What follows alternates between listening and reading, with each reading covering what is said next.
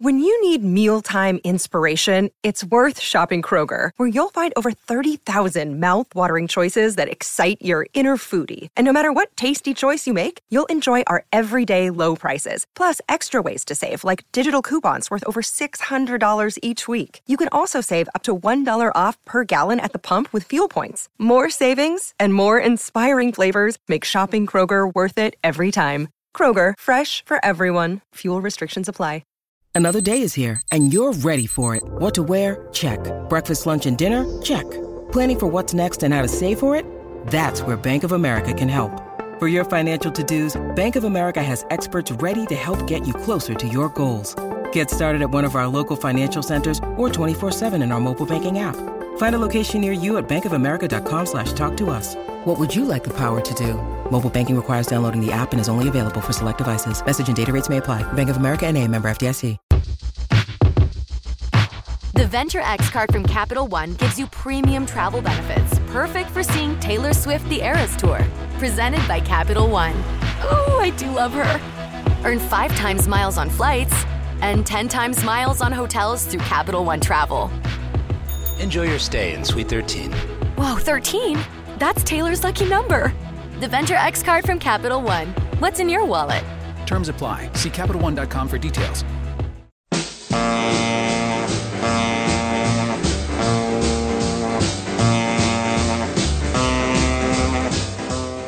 Welcome to Let It Roll, the podcast about how and why popular music happens, hosted by Nate Wilcox.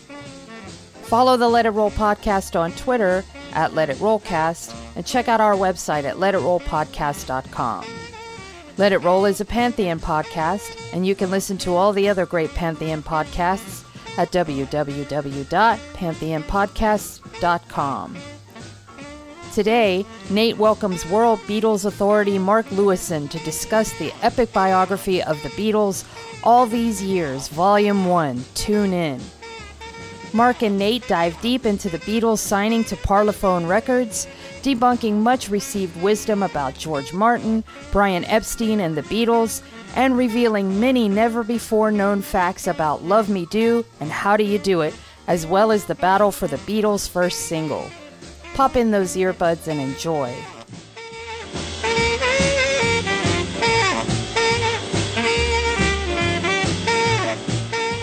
It's time to let it roll. I'm your host, Nate Wilcox, and we've got a big treat for you today. We've got Mark Lewisohn, author of All These Years, Volume 1, Tune In, the extended special edition. And for those to whom that doesn't mean much, Mark Lewisohn is the Beatles scholar. He's the author of the Beatles Sessions, The Complete Beatles. He's the guy who figured out what day John Lennon met Paul McCartney and proved it. And his research is unmatched in rock music. Mark, welcome to the show. Thank you very much. It's a pleasure to be here.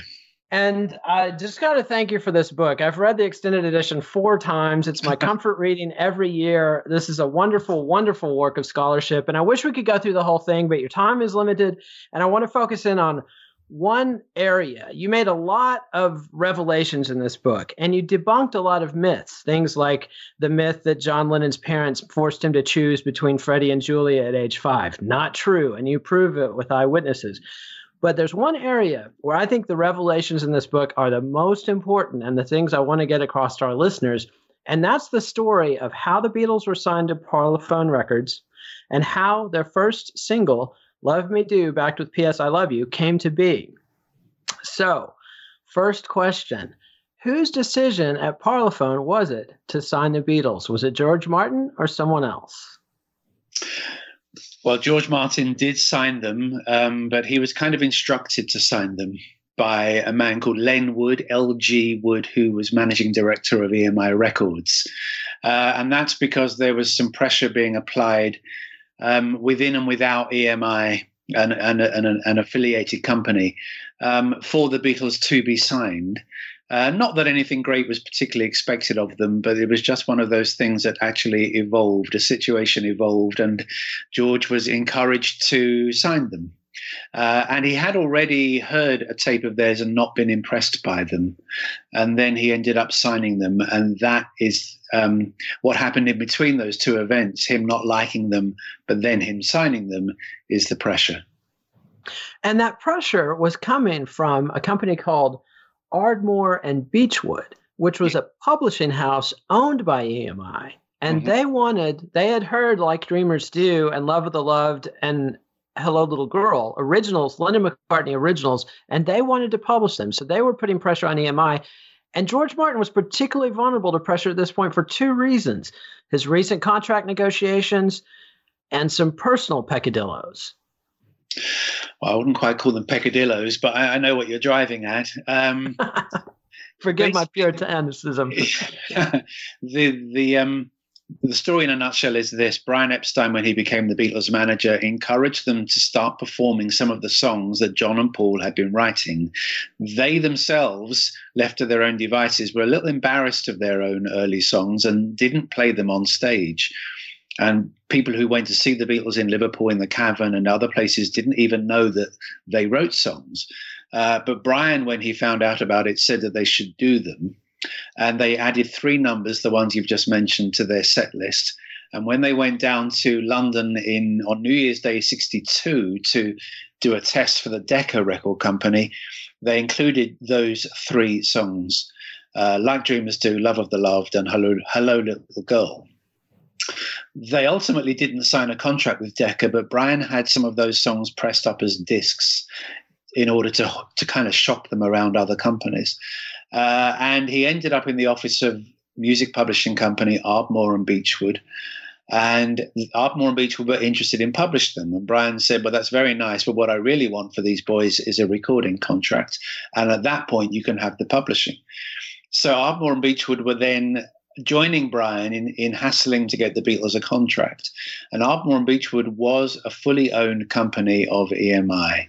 And the word ended up in the ear of Len Wood that the Beatles should be signed in order for the EMI to get the publishing on these songs. And he just had gone through a rather tense negotiation with George Martin, because George was angling to get a royalty on record productions, which was becoming, well, in fact, I think was by that point commonplace in America, but was not so in the UK.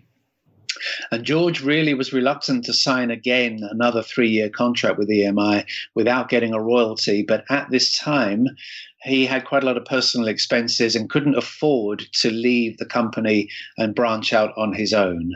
And so with reluctance, he accepted the new contract without a royalty arrangement, but it had been a bit of a bruising encounter with Len Wood. Neither man had enjoyed the experience. And the other thing you mentioned was that George had been married in the late 1940s to a Scottish woman, had a family, 2 children, but by the late 1950s was in a discreet relationship with his secretary at Parlophone, and that was Judy Lockhart Smith. And they kept this incredibly discreet. They were both anxious that it should not get out, but I mean, it was known to a few people.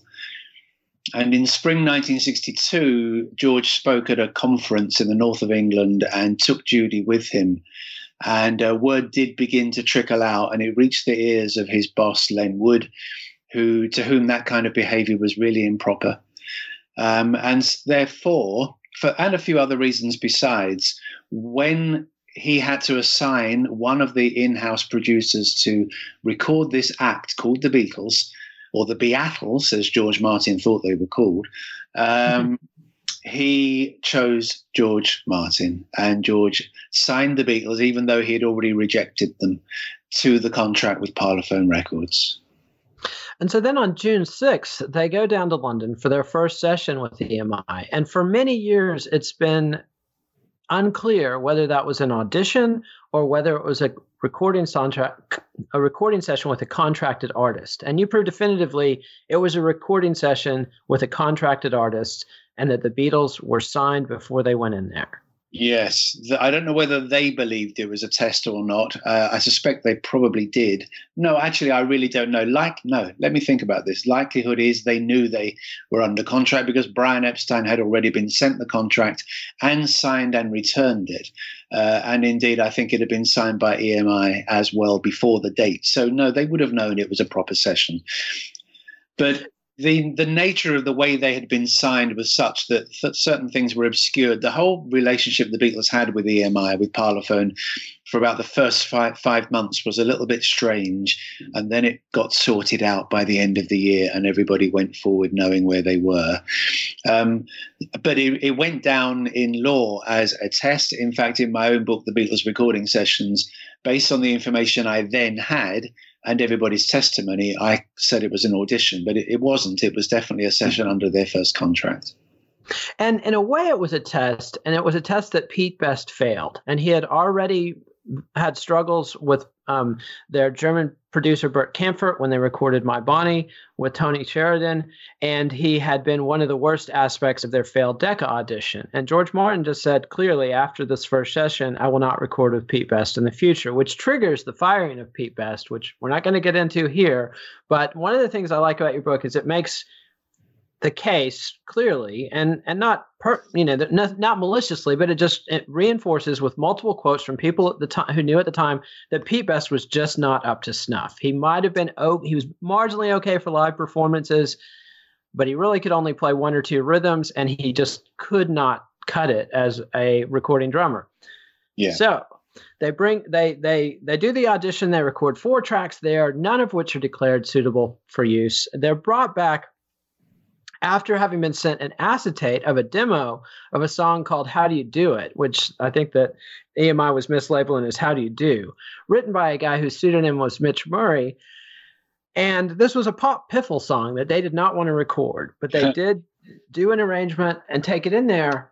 And it's long been thought that George Martin listened to their pleas to release Love Me Do rather than How Do You Do It. But that's not quite who made the decision. No. They, as we know, the Beatles, as you said, they did record it. They actually did some work on it. They rearranged it to an extent, and they did a pretty good job on it. You called it pop piffle, and certainly it was the kind of light white song that they didn't like to do. But they did do a job on it, and it could have come out. John Lennon went up to see George Martin because someone had to go forward from the Beatles and beg him not to release this because they really didn't want it out as their first record. And when it didn't come out, they assumed that George Martin, being the great guy that he is, had listened to their pleas and bowed to their view that really, okay, we won't put it out then if you don't want it out. But that actually wasn't the case. George Martin was still intent on putting it out, not least because he never liked Love Me Do. And as was explained to me later, if he didn't like it, why did he put it out? Well, he put it out because he had to put it out because he couldn't put out How Do You Do It? And that wasn't because they were asking him not to do it. It was because of various other people involved in it, not least Ardmore and Beechwood, who were expecting the publishing of this first record. After all, they caused it to happen, but wouldn't have had the publishing of How Do You Do It because it was already assigned to Dick James. There was Mitch Murray himself who didn't want it out. When he heard How Do You Do It, he rather thought the Beatles had been taking the mickey out of his song in the way that they had rearranged it. And he didn't particularly, well, he made it quite clear that it couldn't come out. Then there was the notion that How Do You Do It could be the B-side of Love Me Do, and both Dick James and Mitch Murray said no to that. So George Martin was forced to put out Love Me Do, even though he didn't rate it. And when it came out, he didn't give it any support at all. But then, to his great surprise, it became a hit. And that turned his head. And after Love Me Do, the Beatles' relationship with George Martin was transparent and mutually supportive. But with Love Me Do, it wasn't. And we'll get to a little bit about how Love Me Do became a hit in a minute. But first, I want to play some of the work George Martin had been producing before the Beatles came along. And even though, in a sense, these two anecdotes we've shared don't look good for George Martin, you make a very strong case that George Martin was the only producer in England who was at all suitable for the Beatles. And in fact, that he was an excellent, top-notch, maybe even genius producer in his own right. And here's one of his best pre-Beatles works. This is Right Said Fred by Bernard Cribbins. Right said Fred, both of us together, one each end and steady as we go. tried to shift it, couldn't even lift it. We was getting nowhere, and so we had a cup of tea. And right said Fred, give a shout for Charlie. Up comes Charlie from the floor below. After straining, even and complaining, we was getting nowhere, and so we had a cup of tea, and Charlie had a think, and he thought we... And that was Right Said Fred by Bernard Cribbins, an early George Martin production that is absolute genius. That was a big hit. That was a one-off, an absolutely unique production. There's a lot going on if you listen to that record. It's absolutely state-of-the-art early 60s record production, and only George Martin could do it. He had a track record of working with eccentrics and creative one-offs and spinning gold. Yes, he did. It was interesting to really look at George Martin's work before the Beatles came along, because what I discovered was when he worked with interesting artists doing something original, then he could bring his own originality to the table and greatly enhance whatever work was going on. He really was a rebel within record production at that time. Asked with the opportunity to make the unusual, he did it brilliantly. You've just played Right Said Fred. That was the follow-up to, in my opinion, an even better record called The Hole in the Ground, also by Bernard Cribbins. Sun Arise by Rolf Harris is another one. The records that Peter Sellers and Spike Milligan made were truly original. And all those are superb productions by George Martin. But when he was faced with an ordinary record by an ordinary artist, he made ordinary productions. So he thrived with originality and was somewhat suffocated by banality. And the Beatles, of course, were nothing if not original in everything that they did. And that was why they had the perfect working relationship. And his early struggles in identifying Love Me Do, which was a hit, which was borne out by the facts that it became a hit, are typical of his struggles. You know, this is the guy who passed on the chance to sign Tommy Steele and sign his backup band, the Vipers, instead. And repeatedly, every time he went for a pop hit, he whiffed. And his pop instincts were, as usual, bad in this early instance with Love Me Do. But there are two other heroes in this, or heroes might be an overstatement, but there are two people in particular in your telling of the release and success of Love Me Do who come out looking much better than they are commonly believed to be. And I'm talking about Kim Bennett at Ardmore and Beechwood, and we'll get to him in a minute, but he's the guy who helped enormously with hyping and pushing that record. And the second is Brian Epstein, who has often been slagged by Andrew Loog Oldham and Philip Norman and so many people for having bought Love Me Do into the charts. The allegation is that he bought 10,000 copies. They're still sitting in a warehouse somewhere in Liverpool. And you emphatically prove that is absolutely not the case. It's certainly untrue. Yes, that was. Has Andrew Oldham said that? Andrew Oldham seems. Oh, he's repeated that. Yes, he has it. He may not have known it. He may just have read it somewhere and believed it to be true. In fact, that rumor goes all the way back to 1962, 63, right from the very start, because Love Me Do entered the music chart, the top 50 in the UK, the very weekend of its release. It came out on a Friday.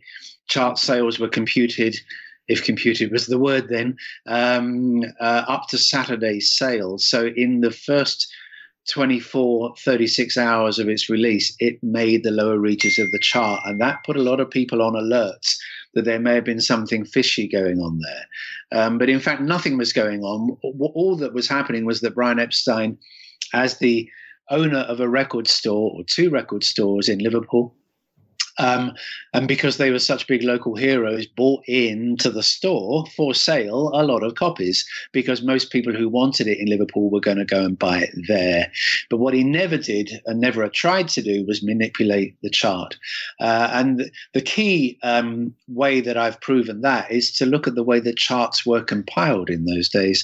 And no charts in Britain, and there were a number of them, rivals as it were, for the same kind of market. No chart in those days actually was based on record sale numbers. If you were compiling a chart, you would phone up the owner of a record store and ask him or her to rank their best-selling records in order. What was your best-selling record? What was your second best-selling record? What was your third? And so on, typically down to number 30.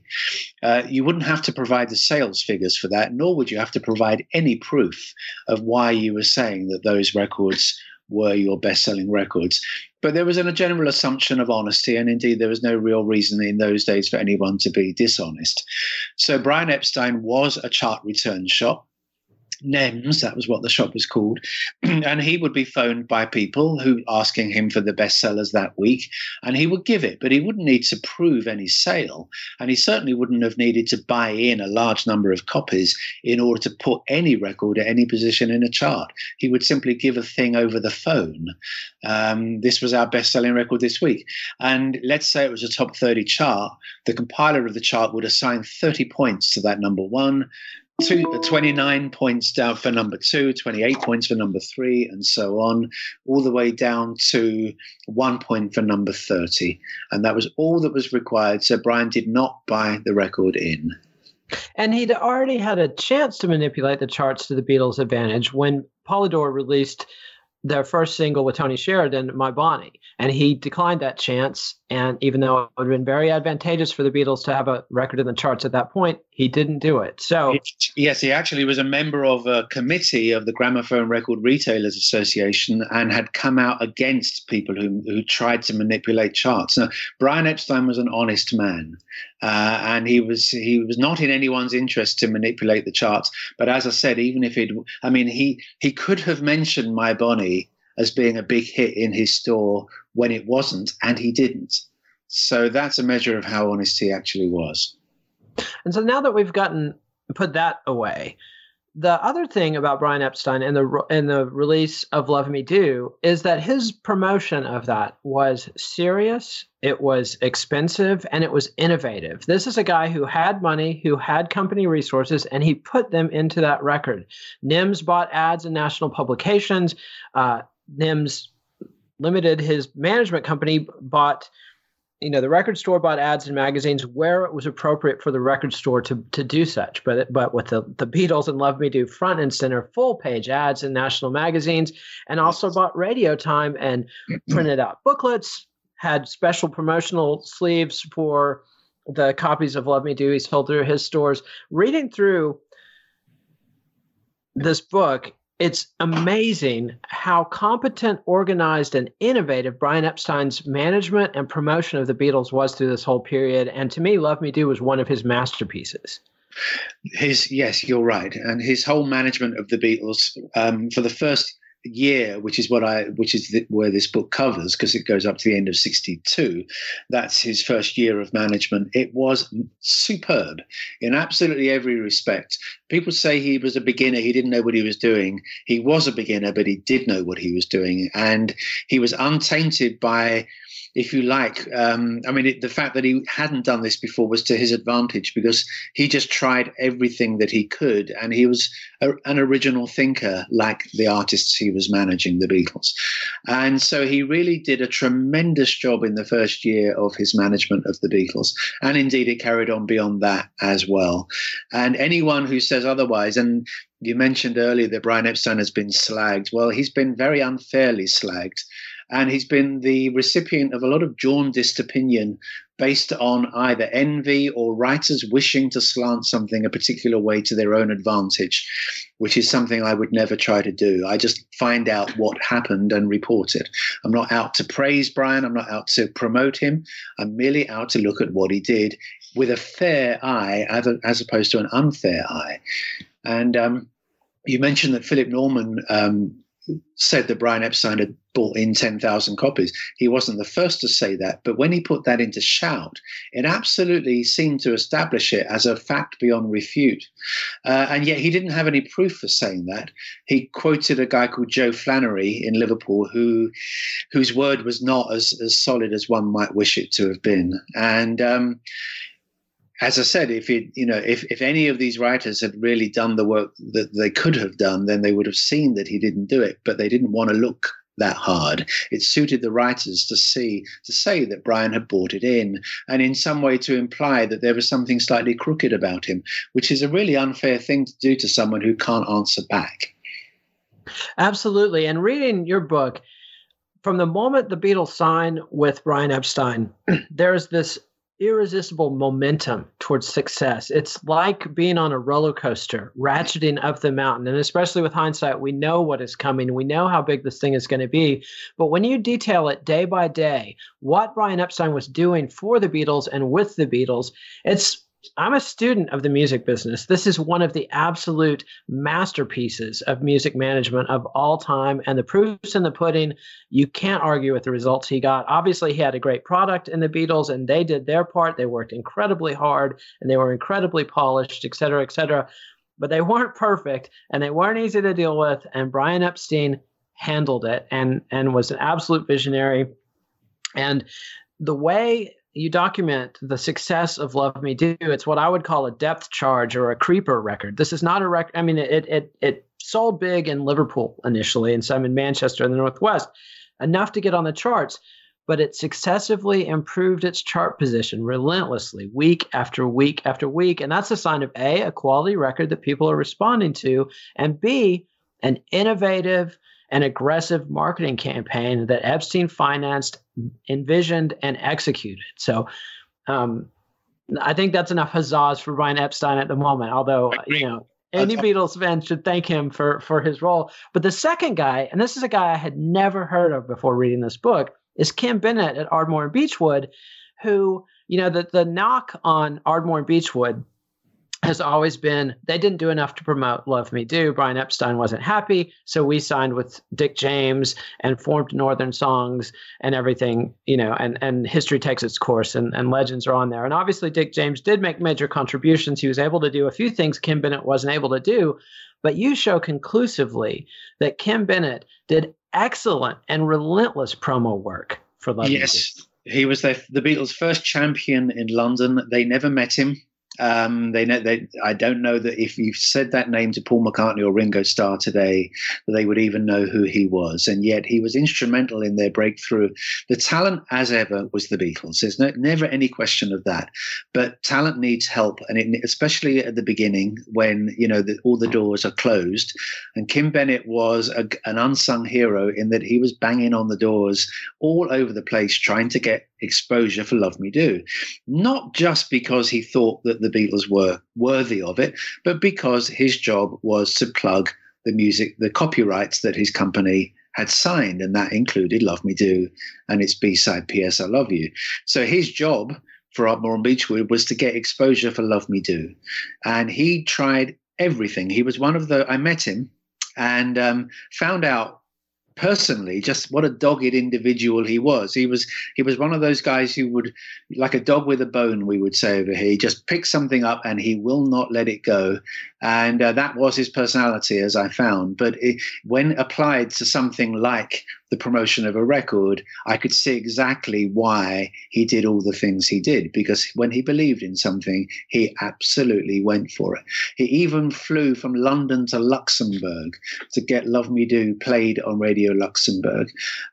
He did everything he could to get Love Me Do played on a radio show in the BBC radio show Saturday Club.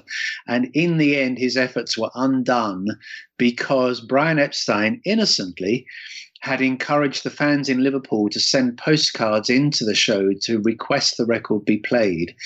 And the BBC had been somewhat exposed and embarrassed by a campaign a couple of years earlier that a music publishing company had done to try and get exposure on a record by sending in fake postcards requesting the record be played.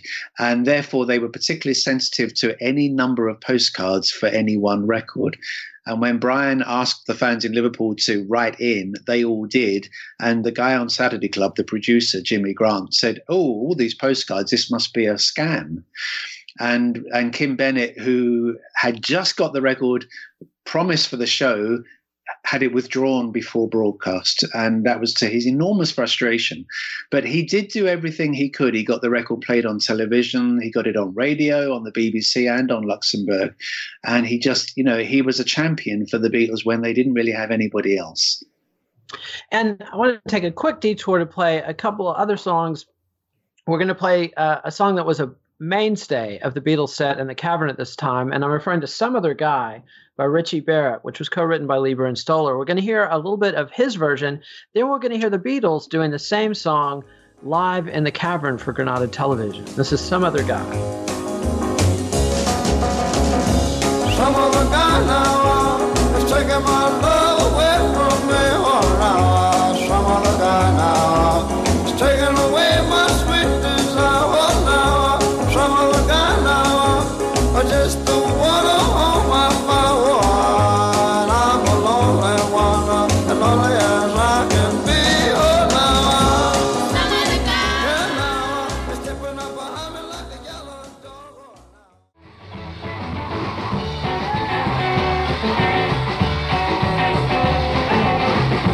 Some other guy now, taking my love away from me. Oh, now, some other guy now, taking away my sweet desire. Oh, now, some other guy now, I just don't wanna hold my hand. Oh, now, I'm a lonely one, lonely as I can be. Oh, now, some other guy, sipping up a honey like a yellow dog. Oh, now, some other guy. And that was the Beatles doing Some Other Guy by Richie Barrett, record that came out, I believe, on Atco in America. And I wanted to play that because it shows the power of the Beatles as an R&B covers band. And had they chosen to go with material like Some Other Guy or Ray Charles' What I Say or the Isley Brothers' Twist and Shout, it's highly likely they would have had hits, as we see from groups like Brian Poole and the Tremolos having a big hit with Twist and Shout EP by the Beatles being a big enough seller to get on the singles charts. Groups like the Swingin' Blue Jeans having a big hit with Hippie Hippie Shake, a very similar song that was also in the Beatles repertoire. They could have gone down that road. That would have been the safe play, but that's not what the Beatles were about. They wanted to push their own compositions. They wanted to do a bluesy harmonica type number, something different. And that's what they did. And one last element of the promotion of Love Me Do I want to talk about is the role of Tony Calder and his network of disco DJs, which you might not think disco existed in the 60s, but it did. Jimmy Savile and others had pioneered the practice of charging people admission to come into a venue and dance and listen to records. Most often it would be played in between performance by a live orchestra, but we're beginning to see this phenomenon of independent DJs. They're not in discos, which just means a club where people play records. And so tell us about Tony Calder and his role in promoting it to this very influential group of professionals who were usually ignored by the record business at the time. Well, Brian Epstein, as you said earlier, he was keen to do everything he could to get this record promoted. And in addition to EMI having a press office and pluggers who weren't working that hard for Love Me Do because they weren't being encouraged to by George Martin. There was also Kim Bennett. We've covered him. But Brian paid for Tony Barrow to write a press release about the Beatles, a kind of multiple page press release. And then he went to some independent promotion men of his own, put his own money in his pocket and tried to get this record spread as far and wide as they could. And he ended up with a man called Tony Calder, young guy at that time, ended up being lifelong career guy in the music industry. He formed Immediate Records with Andrew Oldham in 1965, Tony Calder. At this time, Calder was really a DJ. We use the word DJ. He spanned records in a ballroom in London. And he had a little company and was in league with other people who did the same, one of whom was Ian Samwell, who had been the writer of the great record Move It, which was Cliff Richard's first release and first great hit in 1958. And Samwell and Calder played records in ballrooms, including in Samwell's case, the Lyceum Ballroom in London. So, and people used to go dancing in their lunch hour. They, office workers or whatever, could go and have a bit of lunch and dance to some records in their lunchtime. And the Lyceum is right in the middle of London. And Love Me Do was played there for the dancers because Brian Epstein had actually gone to Tony Calder and was prepared to spend some money on this. It was just buying exposure in a way. But Calder and Samwell and another guy called Jeff Dexter, young guy, they all understood immediately that Love Me Do was different to anything else that was around. And because of the extraordinary breadth and depth and originality of the Beatles' songwriting as the years evolved, there was always a tendency to look on Love Me Do as some kind of early, primitive and not very interesting record. And I suppose if you were comparing it to We Can Work It Out or Eleanor Rigby or I'm the Walrus or Hey Jude, it does come across as primitive. But on the other hand, if you consider it in its context, if you play other records that were hits in October 1962 and then play Love Me Do, it was wildly different to anything that was around. And people with open ears, and there's always some around the music industry, recognized that straight away. Oh, what's this? This is different. And that was the impact the Beatles had on people. And that's why Love Me Do was sustained for quite a long time as a hit, because those people who eventually got exposed to it, wherever it was, in ballrooms or whenever the Beatles were playing it or on radio, thanks to Kim Bennett or whatever, they said, oh, that's different. What's that? Who's that? And that was how the Beatles broke through, by being different. And as you document in the book, when Samwell and Calder would play that record in their discos, it wasn't quite at the level of Chris Montez's Let's Dance, which was an absolute smash hit floor packer, and is still one of the great dance songs of that era. But it would fill the dance floor up from 0 to 80% full. And that's the kind of thing a DJ notices, and his job is to get people dancing, and a record that gets people dancing gets played. And that's what happened with Love Me Do. And I feel like we've covered that. So I want to get into some of the revelations about there's basically 6 major characters in your telling of this book. And we've talked about George Martin, and we've talked about Brian Epstein. We've mentioned John Lennon a little bit. There's one other thing I want to mention about John Lennon, because after a couple, maybe 4 decades of him being treated as a secular saint, which is patently ridiculous for anybody who knows his life story to any degree, he's now beginning to get backlash as, abusive and violent and hypocritical, et cetera, et cetera. And you've got some very telling anecdotes in there. And there's one in particular when the Beatles are in Hamburg, and John Lennon, who's already, this victim of a child of a broken home, he's lost his mother in his teenage years, and then he loses his best friend, Stu Sutcliffe. And you illustrate in this book what an enormous loss that was, that Stu Sutcliffe was closer to him than Paul McCartney, that Stu Sutcliffe was not someone that John Lennon regarded as an artistic peer. He was someone John Lennon looked up to as an artistic superior, that he was a visionary, that he helped name the Beatles, that he set their fashion from,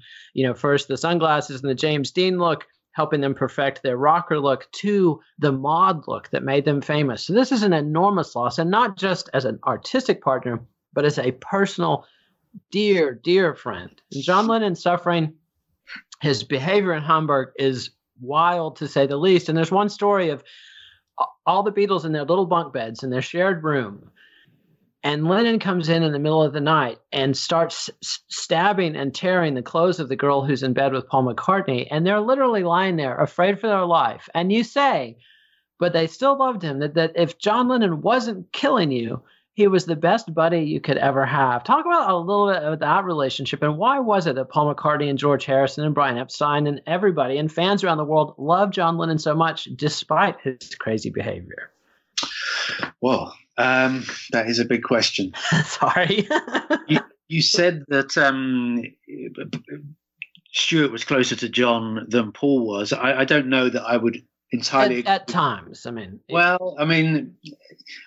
In life we all have a lot of friendships, and it's not easy, and it's only one person, and that will be John Lennon, could actually say who was the more important to him. They were both crucial to him, both Paul and Stuart, in different ways. Stuart was older than John, and he was a little bit older. He was his contemporary at art school, and they were friends in a different way. With Paul, John had a tremendous friendship and a tremendous bond, and though they wouldn't have used these words in those days, they loved each other. But it was a different thing with Stuart, and because Stuart didn't have Paul McCartney's musical talent, but he had something else instead, and they were both important to John, and it would be hard to rank one above another. But John had suffered a lot of loss in his life. He'd been passed around between his parents and his auntie when he was an infant. Eventually, just to quickly nutshell this, he formed a good relationship with his mother, albeit that she was more like a kind of older sister to him. And then she was run down and killed. His uncle George died prematurely. And then John had this great friendship. When you're very young, you don't think that death is around you among your contemporaries. And Stuart died at 21 years old. And John felt that, I think Paul McCartney said this, that John felt he was a curse on people, that all the people he loved around him died. And Stuart's death was particularly vicious to John in that respect, because it was a great blow to lose any friend, but especially at the age of 21. But John was in Hamburg when it happened, and that was the safest place for him to be, because, no one talked in those days about post-traumatic stress disorder, but that's undoubtedly what John was suffering if we would put a label on it today. And in Hamburg, he could behave in an extreme way and get away with it, including being completely drunk and wired on speed and picking up a pair of scissors and stabbing things in the room and cutting up clothes. And I think it's George Harrison who told that story of they're all in their bunks going, shit, I hope he doesn't stab me. But they loved George. They loved him. Why did they love John Lennon? They loved John Lennon because John Lennon was also, in addition to all the other things about him that we know, he was lovable. And he was loved by people consistently through his life, not by everybody. And there were many people who would very much steer clear of him because they sensed that he was trouble, he was edgy, but he was loved by many people genuinely, including most certainly Paul and George and Ringo and Brian and George Martin, and lots of fans and lots of people who came into contact with him because he was honest and he was true, and he was a great friend to people. Depending on how you define friendship, if one of your definitions is that he will do everything for you, he will give you the clothes off his back if you don't have any yourself, he was one of those guys. I never met him, but I've spoken to enough people who've had that kind of a friendship with John Lennon to know what kind of a person he was for them. That doesn't mean he still wasn't edgy with them and sometimes gave them the rough edge of his tongue, because he did and he could and he would. But he was also a genuine guy. And this is also true for the others. I'm not just saying, you asked me about John, so I'm talking about John, but yeah. I'm not saying this to promote John above the others, but you asked me about him and that's the answer. And there's so much more we could talk about John, but I want to get to George. And obviously Paul is wonderful, and you say many very interesting things about Paul, particularly his resistance to Brian Epstein. But I don't think we have time to get into that, because I want to get into George Harrison's role as essentially the personnel director of the Beatles from day one of joining the band, as a 15-year-old who's 6 inches shorter than John Lennon and Paul McCartney from the pictures in the book. This little twerp comes in the band and immediately clears the decks and pushes for the firing of Eric Griffiths and other Deadwood in the band. And then he's the one ultimately who brings in Ringo Starr. And later he would bring in Billy Preston. He hires Mal Evans. And so this notion that George Harrison is some sort of Deadwood is so wrong. And the book really establishes that this guy not only sang great harmonies and played good guitar and was an incredibly dogged hard worker at that, but that he was absolutely critical to the chemistry of the Beatles and had an enormous role in their success. All 4 Beatles were essential to the chemistry. Remove any one of them, John, Paul, George, and Ringo, and it wouldn't have been the same. None of them was Deadwood. I don't know why anyone would think otherwise. But George, in 1995, I was working on the Beatles anthology TV series for Apple Corps, and there was a production office in West London that was set up just to put together the TV series, and it had about 20 people in it, and they were all necessary, very hard-working staff, everybody pulling together on a team to make a great TV series. But George came in one day and said, what are all these people doing here? Who are all these people? Why am I paying for all these people? Is it overstaffed? And that's exactly what he said when he joined the Quarrymen in 1958. Who are all these guys? What do we need all these people for? And he recognized that it should be John, because he led it, and Paul, because Paul brought him in and was obviously indispensable, and him. And the others weren't necessary. They weren't required. And that was George's personality. He saw things clearly. He always spoke his mind. And there was an economy about him in the way that he did things. It's like, well, we don't need more people here than there should be. And though John had brought in this guy at the beginning called Eric Griffiths, George just said, well, we don't need him. Let's get rid of him. And soon enough, they were down to a Crucible 3, called themselves J-Pace 3 for a while as a trio. And then he got Ringo in. Oh, well, Pete, of course, was there. And Pete is important, very important. But George was the one who got Ringo in. And George always had a strong personality. I say in the book that if in life, if you were a pushover, John Lennon will push you over. But he was also accepting of people who stood up to him.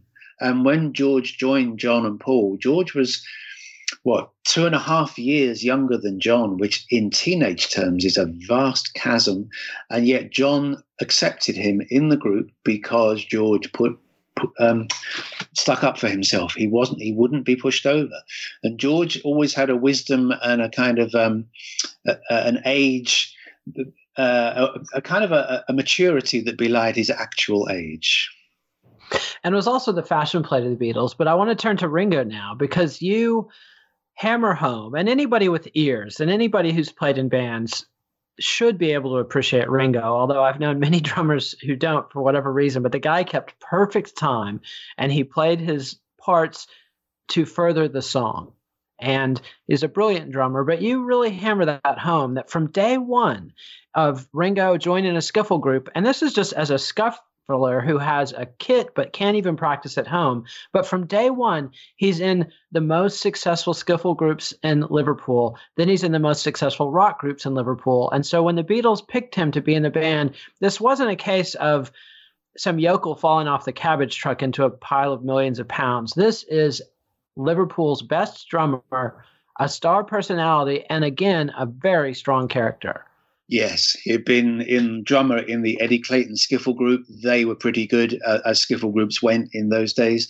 Then he was with the only Liverpool skiffle group to get on television, the Darktown skiffle group. He wasn't with them when they were on TV, unfortunately, but they had been on BBC.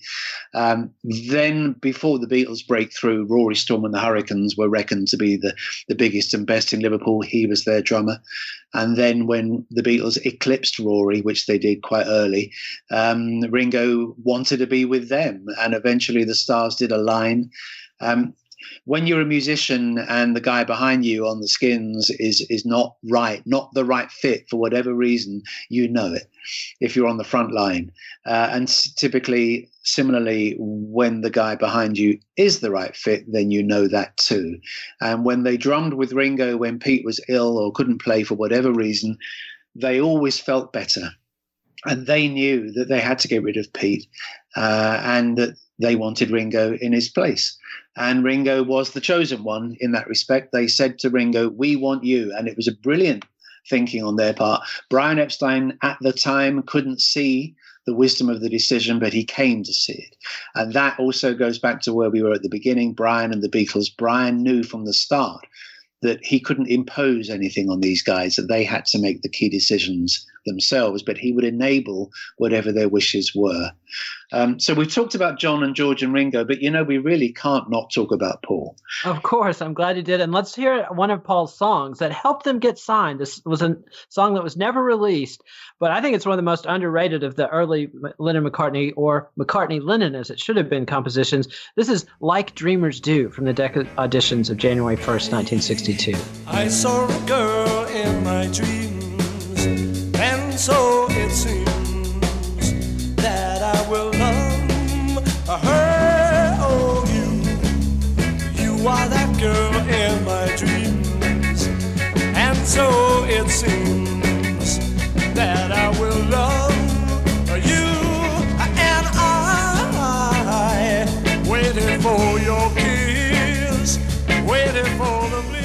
And that was Paul McCartney's Like Dreamers Do, co-written, of course, as always, by John Lennon. And it's one of the songs that got the Beatles signed because it drew the interest of Kim Bennett and others at Ardmore and Beechwood, the EMI publishing company. A forgotten song. And yes, I don't want to overlook Paul. Let's talk about Sir Paul.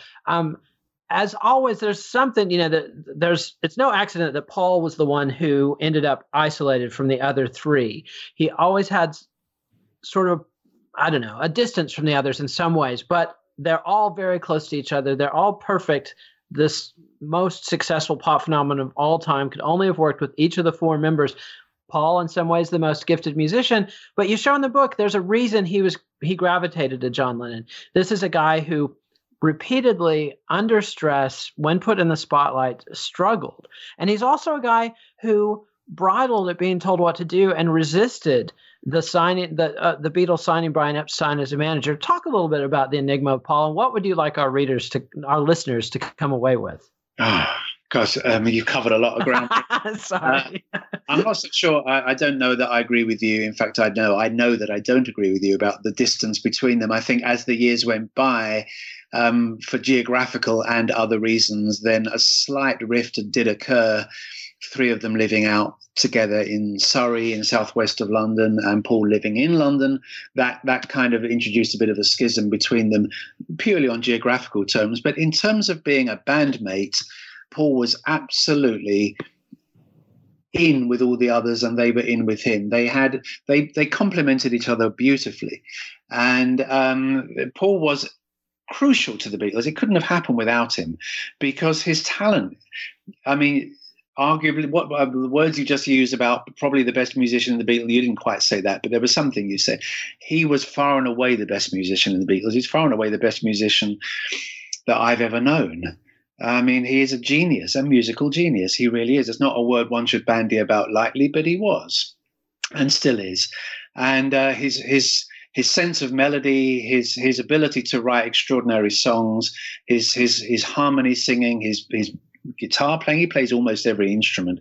Now, he was the musical backbone of the Beatles in that sense, in that he was original and innovative at all times.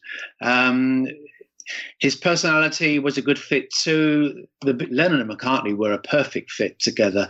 Paul looked up to John enormously, but John recognized that Paul had a lot of musical talent that he didn't have. And they leaned on one another and brought their skills to the table, and they fitted together like a glove, a hand in a glove. And it was just a brilliant thing that these two guys, Lennon and McCartney, came together. They all had complicated personalities, not just Paul. But the one you brought up, the fact that Paul didn't want Brian Epstein as the manager. He probably did want Brian Epstein as the manager, but Paul has a way of testing people. It's just a personality thing. We all have something in our personalities. And one of his things is to test people, especially if they're going to be doing something for him in some way, providing a service.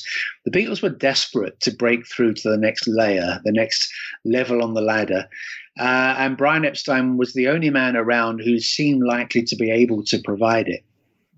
You would think, therefore, that Paul, as highly ambitious as he was, which they all were, would have welcomed Brian with open arms. But in fact, he set down some tests for Brian and became a bit of a thorn in Brian's side for quite a while. They never had the relationship, say, that George and Brian had, or John and Brian, or indeed Ringo and Brian.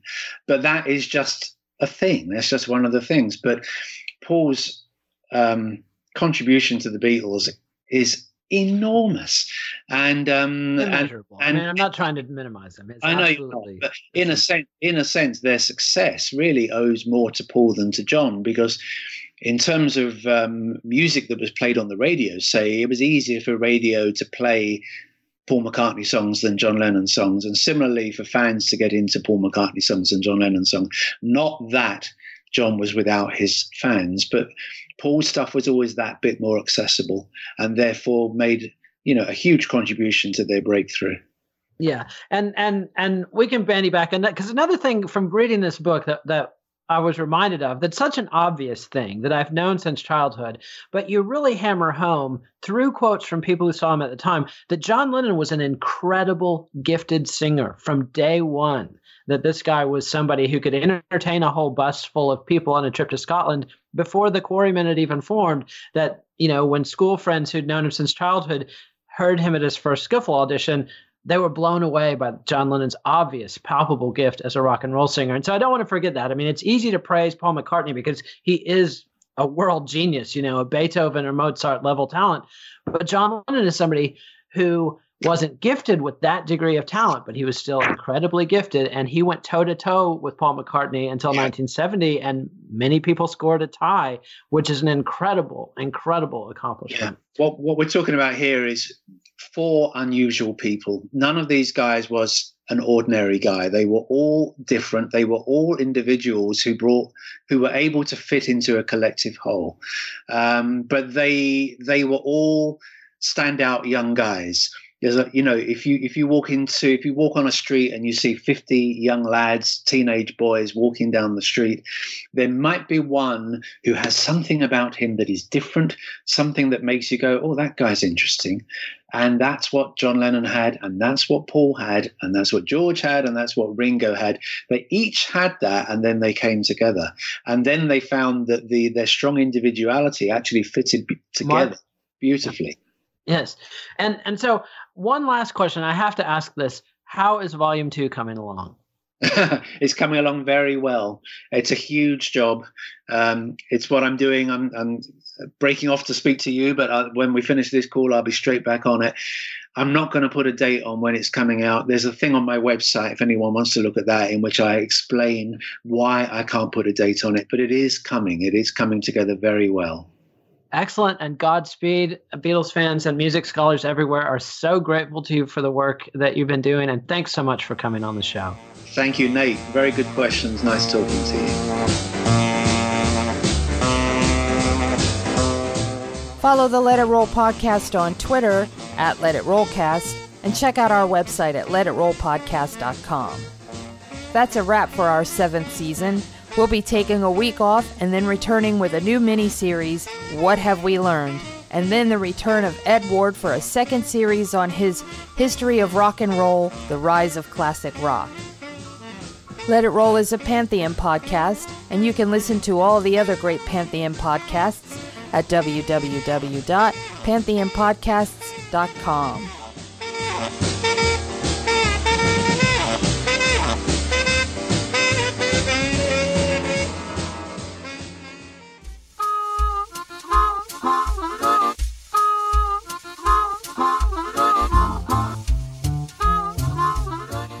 The Beatles, All These Years, Volume 1, Tune In, is published by Little Brown UK.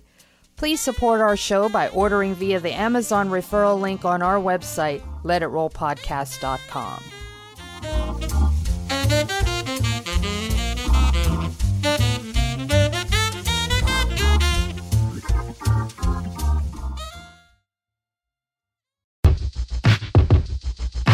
The Venture X card from Capital One gives you premium travel benefits, perfect for seeing Taylor Swift the Eras Tour. Presented by Capital One. Ooh, I do love her. Earn 5 times miles on flights and 10 times miles on hotels through Capital One Travel. Enjoy your stay in Suite 13. Whoa, 13? That's Taylor's lucky number. The Venture X card from Capital One. What's in your wallet?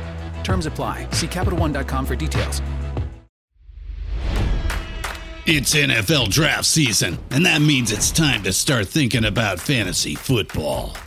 FantasyPoints.com features industry-leading experts and prognosticators using proprietary hand-charted data to help you score more fantasy points. FantasyPoints.com is the place to go for whatever kind of fantasy football you play. Whether you play fantasy football, daily fantasy sports, or do a little bit of everything, Fantasy Points has the meticulously researched content to guide you to victory.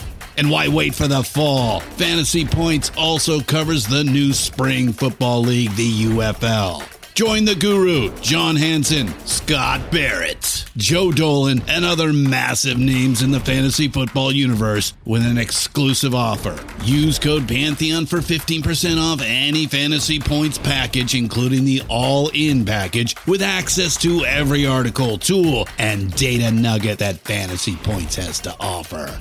That's fantasypoints.com and code Pantheon for 15% off at Fantasy Points. Fantasypoints.com, code Pantheon. Score more fantasy points.